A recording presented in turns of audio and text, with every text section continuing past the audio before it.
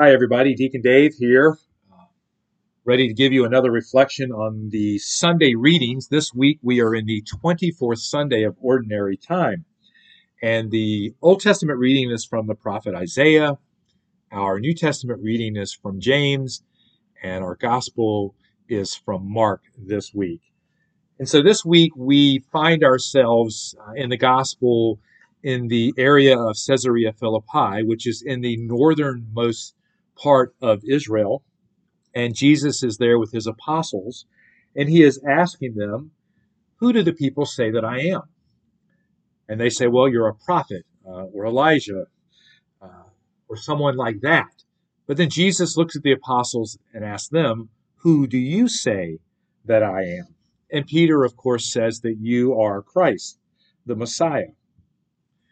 In our discussions this morning, we talked about this idea of knowing about someone, which people knew about Jesus, but then how do we actually know someone?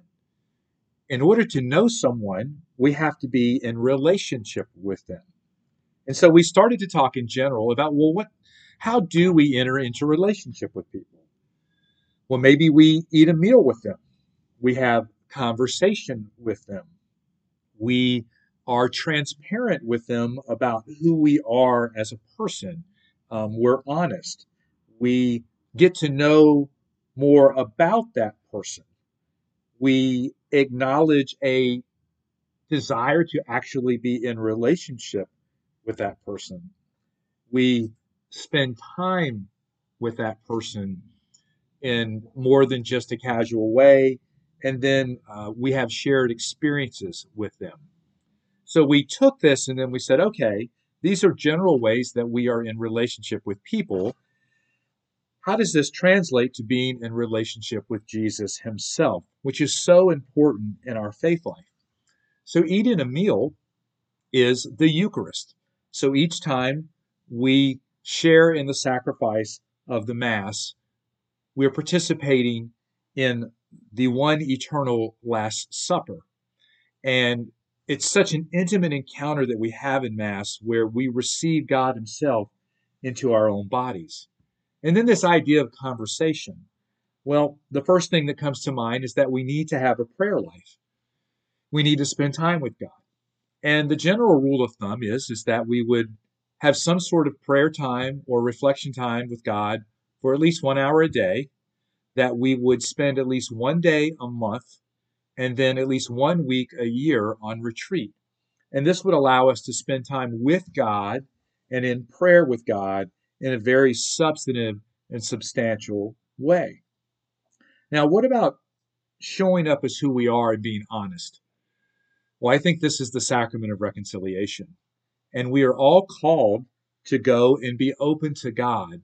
And I think it's very easy for us to let pride or fear get in our way. I know it is for me sometimes that I will stay away from the sacrament and not go as often as I should because sometimes I feel like I'm talking to a person. And I forget that I'm talking to Jesus himself, who is ready to just pour out his mercy and his love upon me. So if you are struggling with that, please go to the sacrament of reconciliation, because the feeling and the grace that you give after that is absolutely amazing and incredible. And it helps you with the areas that you are struggling in your life. So, how do we get to know more about a person and enter into a relationship?